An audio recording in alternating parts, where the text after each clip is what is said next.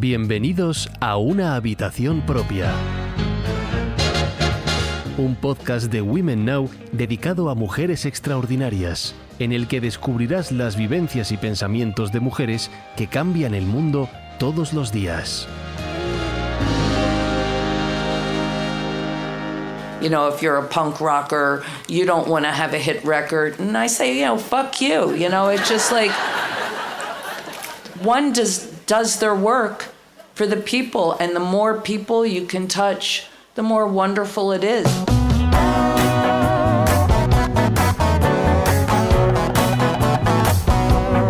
Aprovechamos la salida del libro El año del mono para volver la vista sobre su autora, Patti Smith, uno de los referentes artísticos y musicales más importantes de nuestra era. Esta es la historia de una niña que quiso ser artista por encima de todo, de cómo la música la ayudó a salvar el duelo y de sus 3 encuentros mágicos con Robert Mapplethorpe. Cumplí 70, escribe Patti Smith en El año del mono, simplemente un número, pero uno que indica el paso de un porcentaje significativo de la arena asignada en un reloj de arena. Los granos se derraman y me encuentro extrañando a los muertos más de lo habitual. Desde que redactó estas palabras, Patti Smith ha cumplido 73 años, pero permanece al pie del cañón. En su larga vida caben varias existencias distintas, desde la niña de familia humilde, la joven que decidió irse a Nueva York tras dar en adopción a su bebé, la chamana del punk, el ama de casa, o el icono vivo que se emocionaba al actuar durante la ceremonia del Nobel en la que premiaban a su amigo Bob Dylan. Pero cuando cita a sus muertos, Patti lo hace a conciencia, sabedora de que son varias las personas fallecidas que le han dejado una huella indeleble. La primera es Robert Mapplethorpe, el polémico y genial fotógrafo de las flores y los desnudos masculinos. Patti y él se encontraron en el momento justo en el lugar adecuado. Empezó a trabajar a los 16 años en fábricas de su pueblo, Pitman, en Nueva Jersey. Pero su descubrimiento temprano del arte y la poesía la habían hecho soñar con otro tipo de existencia. Cuando leyó a Rimbaud, su obra le impactó tanto que sus compañeros del taller se reían de ella porque llevaba siempre un ejemplar de Las Iluminaciones del poeta francés en el mono de trabajo. A los 19 años se quedó embarazada y la echaron de la escuela de arte en la que trabajaba. Volvió a las fábricas y decidió dar el bebé en adopción. Al dar a luz, fue consciente de que tenía que consagrarse al arte o aquel ambiente la ahogaría. Así que se trasladó a Nueva York en el 67 durante el llamado Verano del Amor, cuando la ciudad era un hervidero de genios, locos, bohemios y diletantes. En su maleta se llevó un uniforme blanco por si tenía que trabajar de camarera y, por supuesto, su ejemplar de Las Iluminaciones de Rimbaud. Le habían proporcionado varias direcciones de gente con las que en teoría podría alojarse al principio, pero ninguna la acogió. En una de ellas había un joven de rizos tumbado en una cama que le sonrió, causándole una honda impresión por su atractivo. Mientras de día Patti buscaba trabajo, de noche dormía en la calle o en un parque, pero nunca se sintió en peligro en la ciudad. Al final consiguió trabajo de dependienta en una librería que también vendía joyas y abalorios, y un día apareció allí aquel joven de rizos. El chico acabó comprando su pieza favorita, un collar persa que ella le hizo prometer que algún día le regalaría. La tercera vez que se encontraron también fue por casualidad. Patti se encontraba atrapada en una cita con un cliente de la librería que no le gustaba, y al cruzarse con el joven, le rogó que fingiese que era su novio para liberarse. Él accedió, y desde aquel día ya nunca más se separarían. Se trataba de Robert Mapplethorpe, y su nombre, como el de Patti, acabaría siendo un imprescindible del arte del siglo XX. Robert y Patti provenían de familias religiosas, habían sido adolescentes incomprendidos y compartían referentes culturales.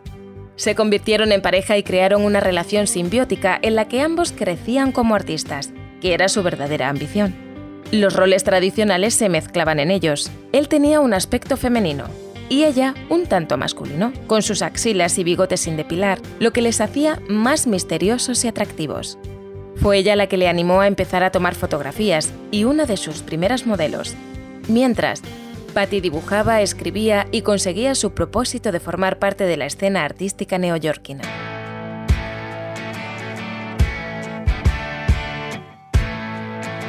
Fueron unos de los augustos clientes del Chelsea Hotel, un nido de creadores sin blanca tan decadente como apasionante. Como el dueño aceptaba obra artística como pago por la estancia, la pareja pudo quedarse en la habitación más pequeña del establecimiento. En aquella época, Patty empezó a dar vibrantes recitales de poesía y acabó formando parte de la órbita de los poetas de la generación Beat, Allen Ginsberg o William Burroughs. También se hizo amiga de personas a los que admiraba tanto como Bob Dylan o Janis Joplin. Cuando todavía era novio de Patty, Robert empezó a tener relaciones sexuales con otros hombres, y tras una época en la que le costó reconocérselo a sí mismo, acabó declarándose homosexual.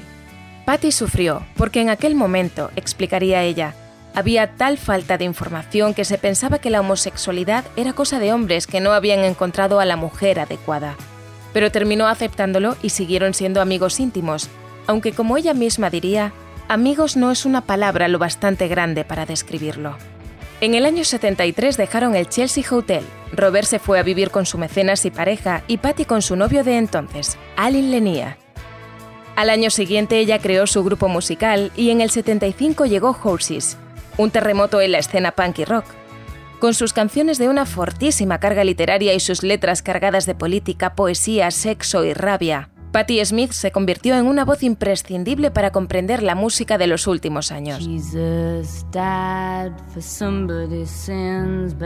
La portada del disco, en la que Patti vestía una camisa blanca con tirantes, se convirtió en un icono instantáneo.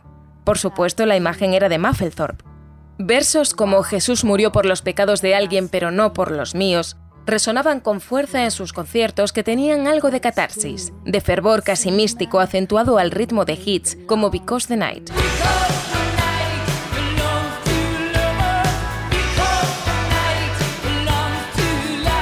Pero en el año 79, Patti se cansó de vivir en gira perpetua y del mundillo de la música.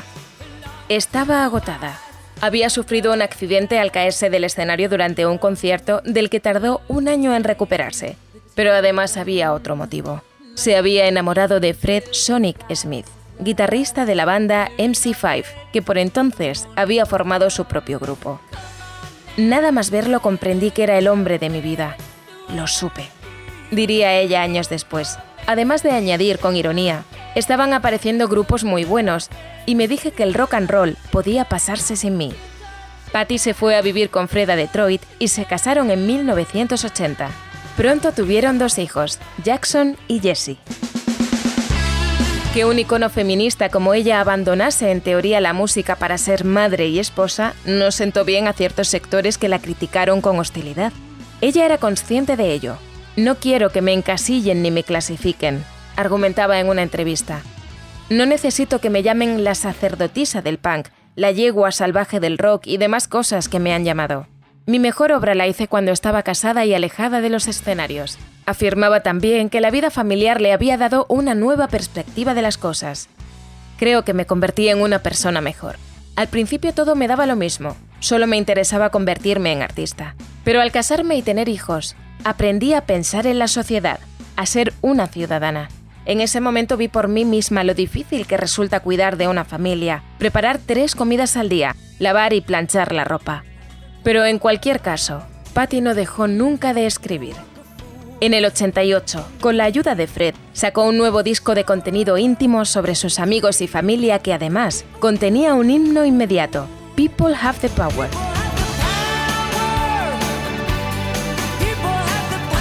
Ella resumía así aquella etapa. «Fui madre, el trabajo más duro, y escribí cada día de 5 a 8 de la mañana. Pero le aguardaban varios golpes amargos a la vuelta de la esquina. Su queridísimo Robert Mapplethorpe murió en el 89 de complicaciones derivadas del SIDA. En el año 90 lo hizo el pianista de su grupo, y en el 94 falleció su marido Fred de un ataque al corazón con solo 45 años. En las Navidades de ese mismo año murió también su hermano.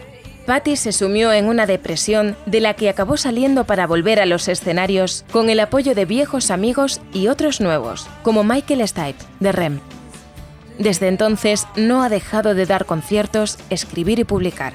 Éramos unos niños. Las apasionantes memorias en las que evoca su relación con Robert salió en 2010 y recibió el National Book Award. Le han seguido varios poemarios y libros de memorias y viajes. En El año del mono habla de su relación con su esposo Fred y de otra dolorosa pérdida, la de su amigo, el escritor y actor Sam Shepard. Pero también hay reflexiones sobre la llegada de Trump al poder y la recientísima aparición del coronavirus. Sobre esto escribe llena de poesía. A pesar de los decretos que prohíben las festividades, la gente encuentra maneras de exteriorizar sus jubilosas tradiciones. Patalean y se aferran a la certeza de que el mundo no dejará de girar y de que el año nuevo lunar siempre estará ahí mientras exista la luna. Reinará, se esfumará, regresará. You know, all the young people right now, the new generations, they're pioneers in a new time. So I say, stay strong, try to have fun, but stay clean, stay healthy, because, you know, you have a lot of challenges ahead, and be happy.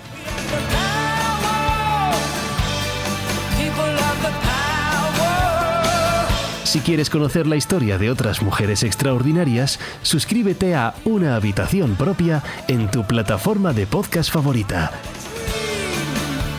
Te esperamos en nuestro próximo episodio y en womennow.es.